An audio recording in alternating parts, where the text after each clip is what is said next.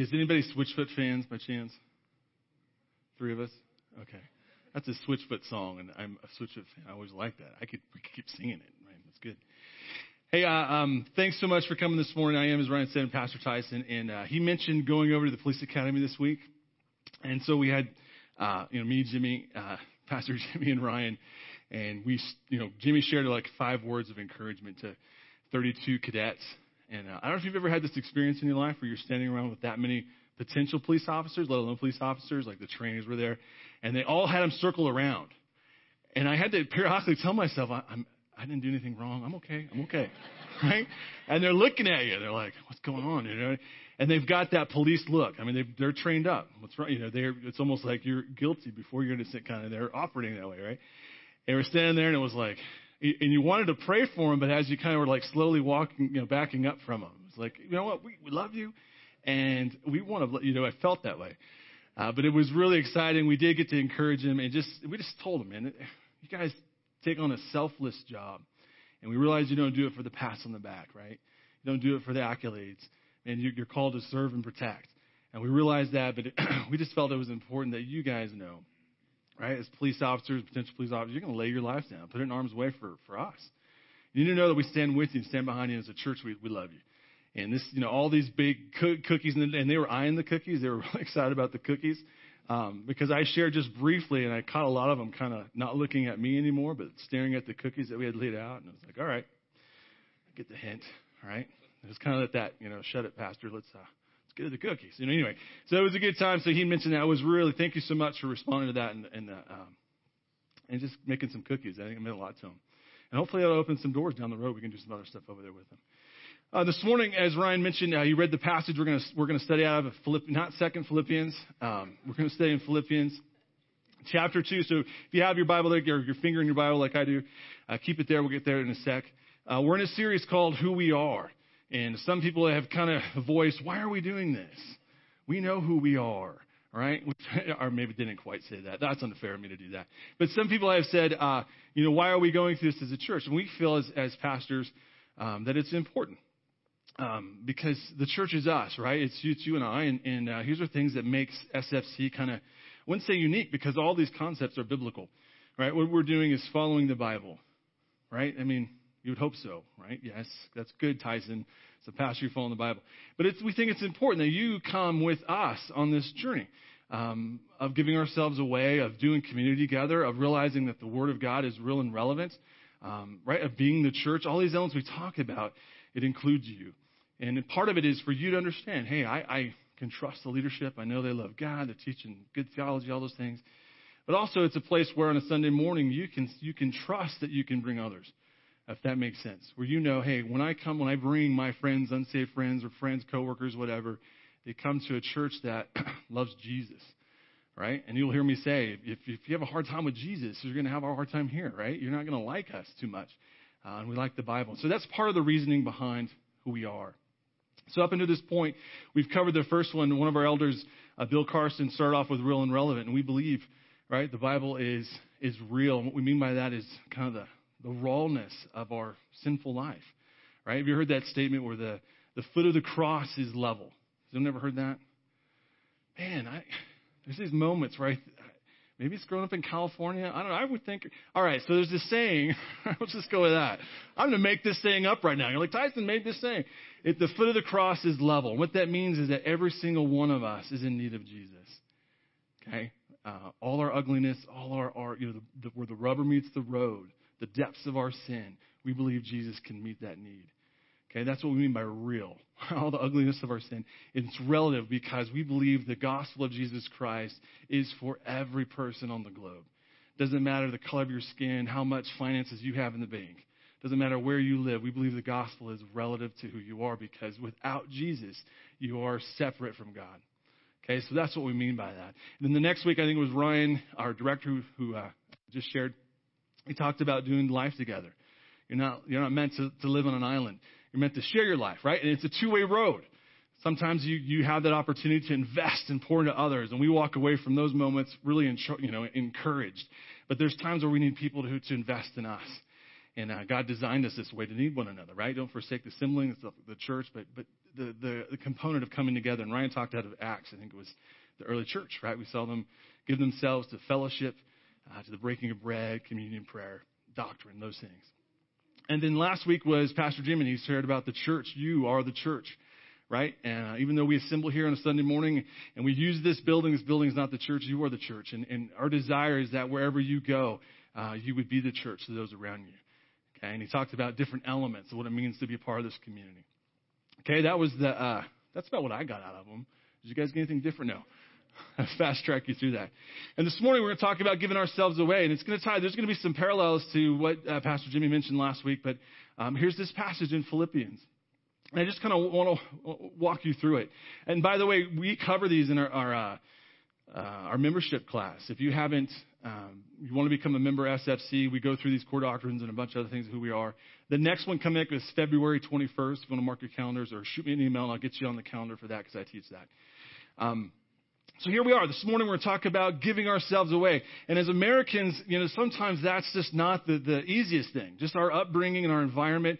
We are made to be individuals, right? We're in a society that's individualistic, about success, about climbing the corporate ladder, if you will, about all these things. And there's elements of the Christian faith, right, that goes just in the face of that. And Paul's going to hit on some things. And he's not saying those things are bad. He's not saying that you shouldn't look out for yourself. The verse 4 mentions that. But that we have to get to this point where we realize we got to give ourselves away. So Paul comes and he writes this letter. And if you notice on the verse, yes, there it is. It begins with the word therefore. All right? So anytime you come to the Bible and you see the word therefore, you should say, why is the word therefore, right? And so what is Paul? He's concluding an argument when he goes into this passage. And just to walk you briefly, this is Paul's last letter of his life. He is literally in chains in prison. Okay, up until this point, he's been shipwrecked, he's been beat, he's been stoned, he's been lashed, he's been ridiculed, right? He probably doesn't smell good, probably doesn't look that good, right? No Kaiser Permanente back in those days, right? And he's in this prison. And he has a strong love and affection for the Philippian church, these saints. And he writes his letter to them. Right? So he gets up and he talks about some of the, and if you're familiar with the book, some of these, I've heard that before, will come out of Philippians. There's a lot of great things. Often you'll hear out of my on Sunday mornings, they'll talk about he who began a good work, right? Will be faithful to complete until the day of Christ. Well, it's Philippians 1:6. And we see it in here. So he kind of goes through his letter. And just briefly, I'm going to walk you up to why the therefore is therefore before we get into this passage. So Paul is in prison. He's going through probably re-looking at his life, probably evaluating it, seeing where it's at. He has a great love and appreciation for the Philippian church, as I mentioned. There's a mutual love. The Philippians love Paul as well. And you'll see the idea of joy, right? My joy is riddled through this book. So he goes into this idea of thankfulness for prayer. He talks about Christ being preached, right? All this suffering that I'm enduring, he's writing to this Philippian church, I've endured for the gospel. And Paul becomes this powerful illustration of what it means to give your life away. Because literally he's saying, it doesn't matter to me as long as Christ is preached. And he has people out there who are preaching out of the wrong motive. They're trying to stir up problems for Paul. Right? So he's in prison for the gospel's sake, and people want to extinguish anything that has to do with Christianity. And so there are people out preaching about Jesus, right? Just to make problems for Paul. And Paul's like, I don't care. I love the fact that as long as Jesus is preached, so he's all about gospel focused. Then he goes into some verses where he talks to live is Christ, to die is gain. Maybe you're familiar with that. So he's literally evaluating his life, and he's coming to this point where he's saying, you know what, I may not make it any longer, and I would much rather, guys, go and be with Jesus. That's better by far. And he says this in chapter 1. This is a better thing. But then he turns around once again, and he's thinking about others. And he says, well, what is better? I don't know which is better. I'd much rather be with Jesus, but if I stay, I can help you guys. And so he decides, he goes, man, I'd like to check out, right? I'd love to go be with Jesus, but I'm going to stay because it's better for you. And here's a guy, again, look at his life. Look what he's gone through, right? Shipwreck, all this stuff, stoned, beaten, ridiculed, all of it. You can see him going, yeah, I'm kind of done. I'd like to leave now. But no, he wants to stick around. And he goes on, and he goes into builds to verse 29, where he's talking about this mutual concern we have for the gospel of Jesus Christ. And then he says these words, and this is in, if you have your Bibles, I didn't put it up on the screen. In verse 29 of chapter 1, so he says, For to you it has been granted on behalf of Christ, not only to believe in him, but also to suffer for his sake. In verse 30, having the same conflict which you saw in me and now hear in me.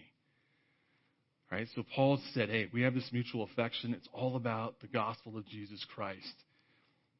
And then he goes around and he says, right? Some of us probably don't want to hear this morning because he's speaking, God is speaking to us.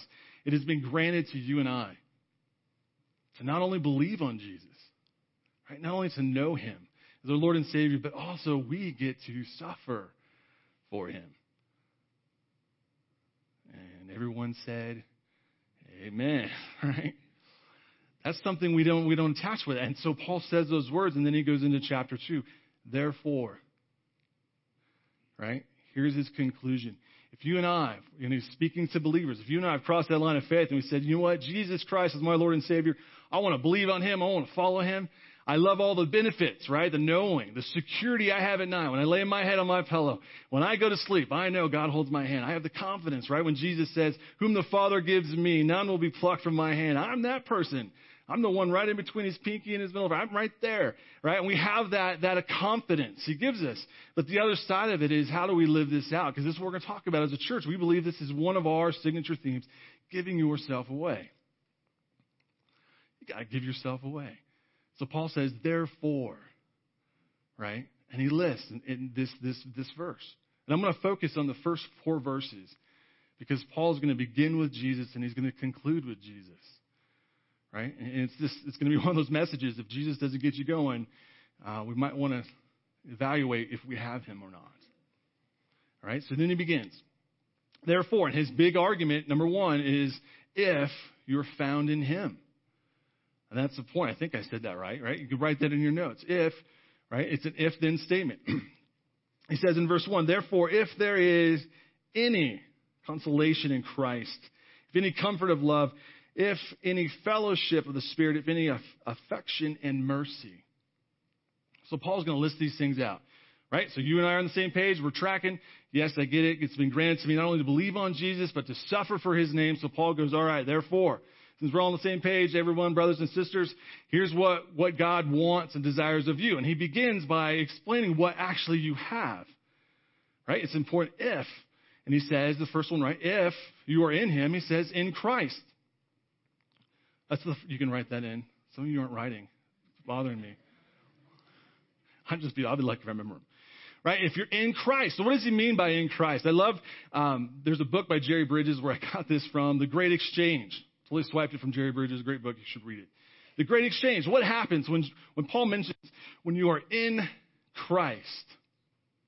He's talking about this great exchange when we come to the cross, that moment of salvation where you give to Jesus, right? You impute, the theological term, all our sins, all our brokenness, all our guilt, all our shame, all of it, the whole mess. We give it to Jesus. And Jesus imputes to us his perfect righteousness. So at that moment of salvation, this is the great exchange. So that moment, right, when the forensic word, we use the word justification. You'll hear that through the Bible, and it's forensic. It's like a court of law, where God is saying, who's going to buy these wretched, disgusting sinners? You and I, right? And Jesus is saying, I give my blood, and God drops the gavel. Yes, that is enough, right? And at that moment, you and I are saved. We believe on Jesus. And there's a lot of discussion whether sanctification, that's another theological term that creeps in there. And all that means is you're cleansed. You're completely whole. So God looks down at you and he sees the perfect righteousness of Christ. And you stand in Jesus. That's what Paul is saying. You are a new person. The old is gone, the new has come. Right? And all that stuff, all that garbage, all that junk is gone because Jesus dealt with it at the cross. And so we have this picture, and Paul is beginning saying, hey, this is it. If, right? Therefore, you're going to suffer for him. You got to know what this thing's about. If you are in Christ. Just stop for a moment and think about that, what that means. There is a hope for us that the world cannot give you. There's a peace for all believers, right? The world desperately wants that will turn from Jesus. Paul's saying, you're in him. You're found in him. In him we move and live and have our being. We're in Christ. And so we see the second person of the Trinity at work, right? He went to the cross for our sins. And the second thing Paul lists is if there's any love, right? So the fill-in is experience God's love. So the love, the word here, the Greek word is agape. Some of you are familiar with that. It's a sacrificial love. So Paul begins first by saying, hey, if you're in him, that's what it means. You have Jesus Christ, your Lord and Savior. You are experiencing, I use it in the present tense, not past tense or future, present tense. We have experienced God's love. If you've believed on Jesus Christ, your Lord and Savior, you've experienced God's love. And you are currently experiencing God's love. Each and every day, we rest in God's love. How do we know God loves us? For God so loved, right? It's that one verse. The world. What did he do? Right? He went to action. I'm going to give my one and only begotten Son. That whoever does what? Believes. Right? Moment of salvation. We believe on Christ. You'll be saved. So God loves us, and he demonstrates his love for us in Jesus. This is how 1 John, if you look at John 3:16, for God so loved the world, 1 John 3:16, this is how we know what love is. Jesus Christ laid down his life for us. We got to lay down our lives for our brothers. Right? So the first person of the Trinity, when we use the word Trinity, we have God the Father, God the Son, God the Spirit. And Paul is building upon this action of the Trinity at work in your life. Beginning with the second person, Jesus. You are found in him. That moment we have believed on Jesus. Second one is experiencing God's love. Right? God so loved you. Each and every one of you. You have to see the realization. It's almost like this moment where you have to look into God's eyes and realize that he loves you. Because Paul, this is all the if statement. If you understand God's love, it pushes us towards action. The correct action. So we experience God's love. The third one is what? A mutual. That's the fourth one. Woven into by the Holy Spirit. It's into community. Right? If there's any fellowship of the Spirit.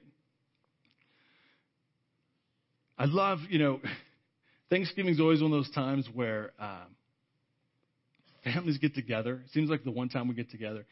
And, I love Thanksgiving. But you always hear stories about the family that, gets together on Thanksgiving, and there's always the crazy uncle that comes. Some of you are like, no, it's a crazy Aunt Tyson. You have no idea. Right? There's always that one crazy family person. Has anyone ever experienced that? 4 of us now. All right. Yeah. Someone's like, oh, you have no idea. When families get together, right, there's always that one. Gotta love them, right? We gotta love them because they're family. Because they're family, right? I may not like them right now. I don't like that one at all. Down deep inside, I love them. And it's like in this idea of community. Right now, as we are communities, we're sitting here together. None of us chose that this person sitting next to me would be here. Right? But we have an opportunity to love one another. And the Holy Spirit is at work in us, weaving us together. And there's this element of fellowship, not just fellowship of getting together and having cookies, which is good with a bunch of police officers, which is scary. There's fellowship more than the sense of sharing our lives, right? Interacting with the Spirit. Being in a position where, I'm going to work through this. I'm not going to check out. Because you're more than just the person sitting next to me. You're redeemed by the Savior, right? The God of this world. So we're at this moment. So Paul, right, he begins his hey, if you're going to suffer for him, you're going to know what this whole thing is about. If you're in Jesus, you've had this moment, man, I have believed on Christ, my Lord and Savior. Have experienced and continue to experience God's love for me. That I'm not a mistake. I'm not some accident. Right? There is value and purpose in me if he would pay this big price. I am experiencing God's love. I know he loves me. He has demonstrated it over and over again. And the more I open the Bible, the more I begin to see God loves me. Right? He loves me. And he loves us all equally. He doesn't show favoritism. He loves us. And then he's at work in my life. The fellowship of the Spirit is the molding and shaping and bringing us together. We're all unique. We come from different backgrounds and different places. But he brings us together and we can share our lives. And this kind of touches on what Ryan mentioned a few weeks ago about community, about coming together, right? Touching one another and sharing our lives. And the Spirit is at work in the midst of that. So Paul uses the Trinity at the beginning, all 3 persons of the Trinity saying this. When you get to this point of giving your life away, you got to understand that God is at work in you in a most and profound, powerful way. At the end of the day, when you get to that moment where the rubber meets the road and I'm called to give my life away, I'm called to suffer, it's not going to make a lot of sense unless I really, truly understand what I have in Jesus. It's pretty profound. It's the most powerful motivator ever. And then Paul goes from there. Remember we talked earlier about this love for one another, right? He loves this Philippian church. He loves them. They love him, which is not always the case when Paul went to places, right? But here they love him. And so he goes on and he says, guys, on a personal note, if there's any affection, if there's any mercy, and this is the idea of mutual affection and mercy. So he not only appeals that the Trinity is at work in your life, but he says, hey, there's a brother and sister in Christ that you know has encouraged you, right? Like Paul is telling them, we love each other, right? A mutual. There's affection for me and I for you, and there's mercy upon one another. He adds the personal element in it. And to me, it's like at this moment where you're going, man, it seems like he's got enough, like he's kind of covered it, right? But he makes it personal. He weaves it right into the idea that if you know someone physically right now in your life who has done something, an act of mercy in your life, it becomes part of the motivation. You see, you and I this morning, sitting here and singing these great songs about who Jesus is and the work he's doing in us and the hearing of his word, there has been someone in our life, whether we know them or not, who has given themselves away, who has taken the time to explain the Bible, who's taken the time to say, this is what this whole thing's about. They're not a bunch of crazy people that meet together on a Sunday, right? It's about forgiveness, and it's about love, and it's about justification, about being saved. It's about living a new life, and it's about impacting with the world with good things. This is what it's about. And think about it. Think about your own testimony for a moment. How many people are maybe a specific person who's given themselves away? Because Paul is saying, look, they're not all going to head to prison. Sometimes we get this idea that, well, if I'm going to give myself away, it means I got to sell all my goods and I got to go to the other side of the world, like Beth Ann and Barry eventually here. Right? No. Paul's saying, hey, when he goes on, don't look out just for your own interests. He realizes that you have to exist. He expects you in your workplace, in your environment, in your home, where you go, your sphere of influence. He expects you to start giving yourself away in those areas. You're not called to he might be called. I don't want to say never. I learned that with God, right? Don't ever say, God, I never want to do this. I told God I never wanted to be a youth pastor. Right out of ministry. Guess what I was? Yeah. 30-hour famines, lock-ins. Yippee. Right? Youth pastor, that's a whole special calling, right? It's like children's ministry. No. Right? Don't ever do that. So if God's challenging you in that way, I don't want to be the one saying he's not. I'm just saying that this is where he wants. Where are you at? Where you exist? Your influence. He wants you to start giving yourself away. And so he builds his argument. Guys, therefore, if we're called, not only just to believe on him, it's granted us to know Jesus as the Lord and Savior, and we're going to suffer for him. So he goes and he builds his argument, right? The if you're in Christ, you're experiencing God's love. If you've been woven in a community, the Holy Spirit, right, the Trinity at work in you, and even beyond that, if there's some type of element of mercy and affection that we have for each other, our brother or sister in Christ, even if there's that, then he goes into then, right? If, then. And the feeling you want there is live your faith, right? If you're in Christ, if you're in him, live your faith. And he says these verses, and I'm going to read these. Verse 2, fulfill my joy, being like-minded, having the same love, being of one accord, one mind. Let nothing be done through selfish ambition or conceit, but in lowliness of mind, let each esteem others better than himself. Let each of you look not only for his own interest, but also the interests of others. So for Paul, the plan, the Christian ethic for Paul is in two phases. Phase may not be the best word, but two parts, right? First part is an inward motivation. Paul in verse 2, I'm going to read that again. He says, fulfill my joy, is our word, being like-minded, having the same love, being of one accord, one mind. Paul is assuming that you and I aren't naturally going to be able to give ourselves away. He's assuming that because he's built, right, man, with what we have in Jesus, what we have in God should be enough. And if there's mutual respect and love for each other, he kind of says, okay, if this is, and you've got it, I want you to be of the same mind. And he goes on, he talks about, in verse 5, about the mind of Christ. And so he's getting this idea that there's an assumption. You're not naturally going to want to do this. We're not going to naturally want to go suffer. That's just not something where you're like, yes, can I have a plate of suffering and an extra dose of whatever, right? We don't naturally want that. But he does. He goes into this idea of motive. It's important for Paul to say, hey, check your inward motivation. Why are you doing this? Because we go back to chapter 1 where Paul's saying, the motive to stir up trouble for me, I don't care because they're preaching Jesus, right? But here he's saying, as you live out your life, as you begin to suffer for Jesus, and just making a stand. And it doesn't even have to be like suffering like we're going to go out and get whipped. We're talking about here in America, right? We're talking about maybe someone making a joke out of us or something. We're just talking about respecting others and loving others. But he's saying when you go out and do this, it's important that you have the right motivation. This is the biggest, I think, one of the big things for pastors. Right? When you get up on stage and you preach and you teach, and if our motivation isn't to truly present the Word of God, if we're doing it for the pats on the back, then we're missing it. We're reading a story from Chuck Swindoll. He was talking about going to Chuck Swindoll, right? The Prince of Preachers in my mind. He went to a conference with a bunch of other pastors, big name pastors, book writing pastors, and doing this conference. And he did not mention the guy's name, but he spoke very poorly of one gentleman who was a pastor. Could not believe this man was in ministry. All the conversations we had with him, gravitated to him, right, about his books, what he's doing, because it was almost ridiculous. To the point where Chuck Swindoll said, I wanted to short sheet his bed at night just to see what he would do and how he'd react. That's that fear, right? It's not a fear, but it's something that we have to keep in check is our motivation. You see, in the Old Testament, we had the law. And the law was about checking boxes. That's what the Pharisees did.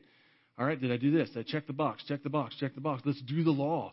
Paul brings it right into the New Testament. Jesus fulfills the law, right? In the New Testament, he becomes our prophet and priest and king. And he tells us, right, what he desires. And Paul picks up on that and he says, man, you're now at a law of Christ. Now the motivation for why you go about doing this is so much more important. We're not trying to earn it. What he's saying is it's not a box. I'm going to suffer for Jesus today. Check. You're missing it. He would say, we get to suffer for Jesus. The same attitude as the disciples, right? When they were called in before the Sanhedrin and said, hey, don't preach in Jesus' name ever again. They decided they weren't going to kill him. They're going to whip him. What did the disciples do? They went out rejoicing. We were found worthy to suffer for his name. So Paul hits on this idea of motivation. Have the same mind. Have you ever heard that? Watched the movie Miracle? Has anyone ever seen that movie Miracle about the 1984? Yes. I was alive when that happened. I'm sure you figured that out. I remember watching it. It was about the 1984 hockey team. For those of you who don't know, the Olympics. Is everyone still with me on that one? And it was like this great moment in sports history, right? And it takes from Al Michaels. Do you believe in miracles? When they win the game against the Russians. But there's this scene in the movie and where I think they're playing. So they're not in the Olympics yet, and they're playing some national team, and they tie them. And through the game, there's a few players that were like looking in the stands, looking at girls. Like, oh, there's all these college kids, right? Looking at these girls, and man, it sets the coach. His name's Herb Brooks. Just makes him livid. He's upset, right? And so he tells the assistant coach, go get a whistle. Into the game. I don't know if you've ever experienced this. I've done this once on a soccer team where the coach was so upset with the team. While the other team won and was walking off, we got on the line and we're running sprints, right? So this is what he has them do. He has them get on the line. And they're all in their full gear, USA gear, right? And they skate to the blue line and back. Blue line, blow the whistle. They go until the lights are shut off in this arena. And the guy wants to go home, and he's like, just lock the door. We'll leave when we're ready. And he keeps them skating. I mean, they skated till I think they threw up. And I think they got some of the actors actually to that point. That's just trivia. I think they had them do it so many times they were close to throwing up, which makes great cinema, right? Is this guy throwing up? Film that, right? And so periodically, as they were coming together, because he realized he's got a bunch of college kids from a bunch of different schools, we got to make a team out of them.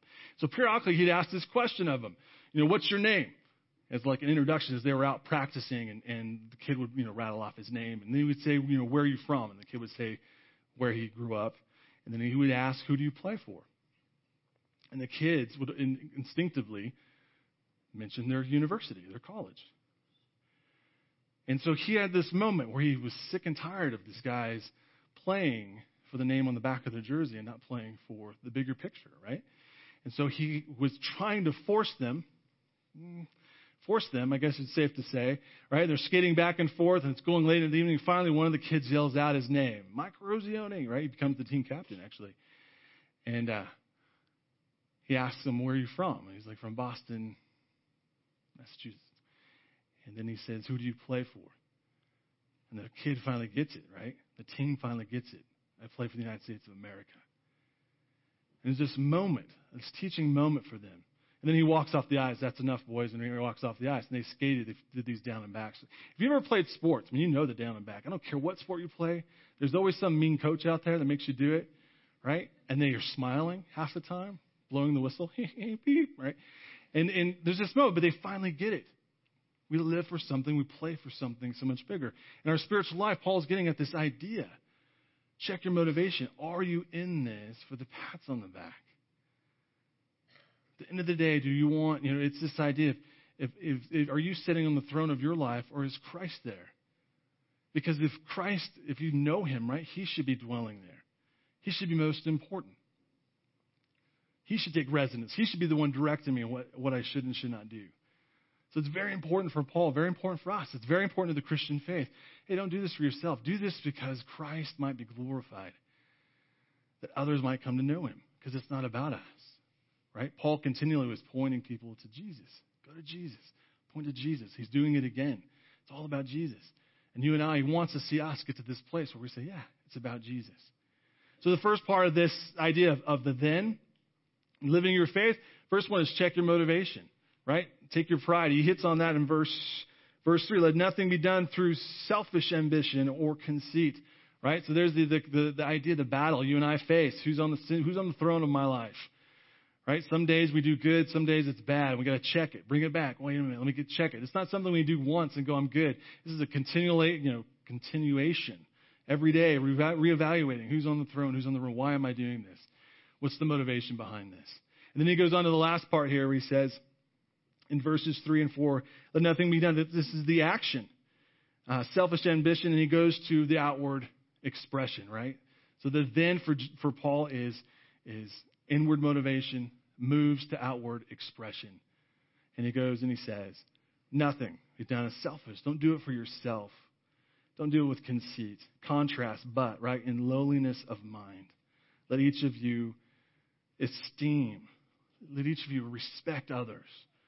Why is that important? We begin to put value because God puts tremendous value upon people.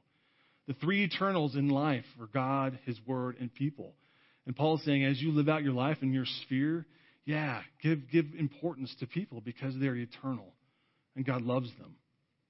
And he says, let each of you not look only for his own interest, but also the interest of others. So here's this idea, right? Don't just... You're not called to give it all away. He realizes you have to look out for your own interests. You have to make a career. You have to provide for your family. You got to do this. It's important.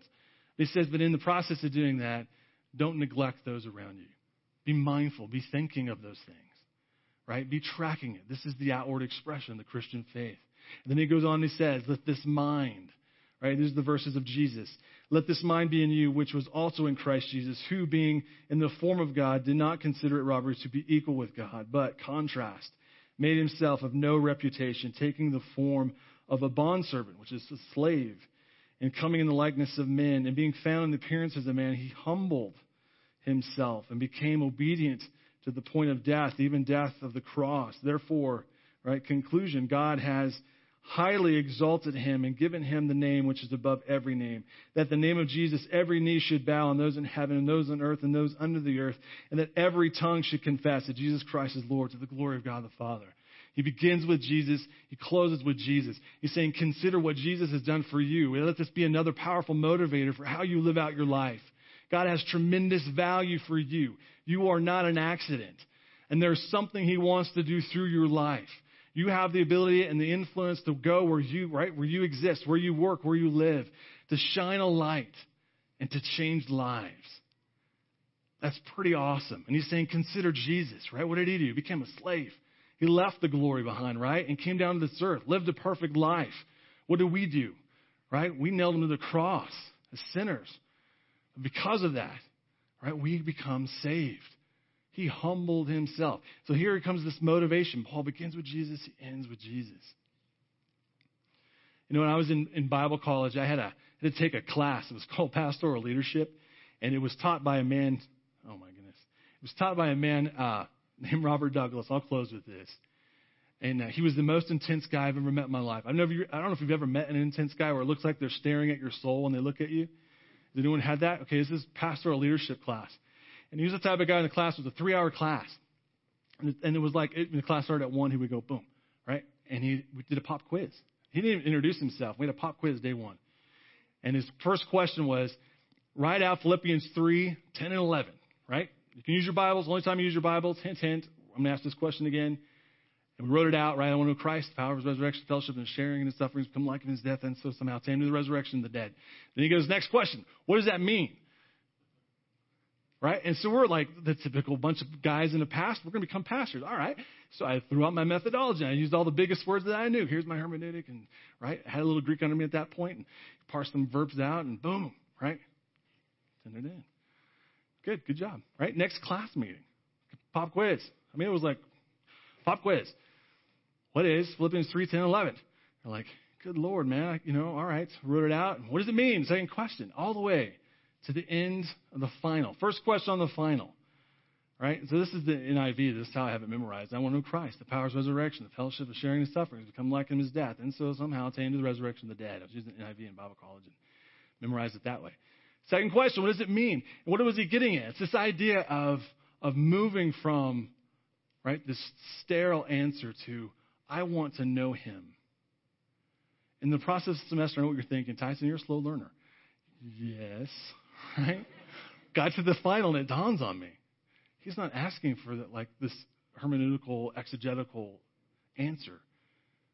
He wants me as a pastor. Hey, it's important for your ministry as you go forward that you know him. That you know him. I want to know Christ, the power of his resurrection, the fellowship of sharing in his sufferings. Become like him in his death. What was Jesus like in his death? Obedient. Right? To the cross. And so this whole if is rooted on you knowing him. You have to know him because it won't make sense to give your life away.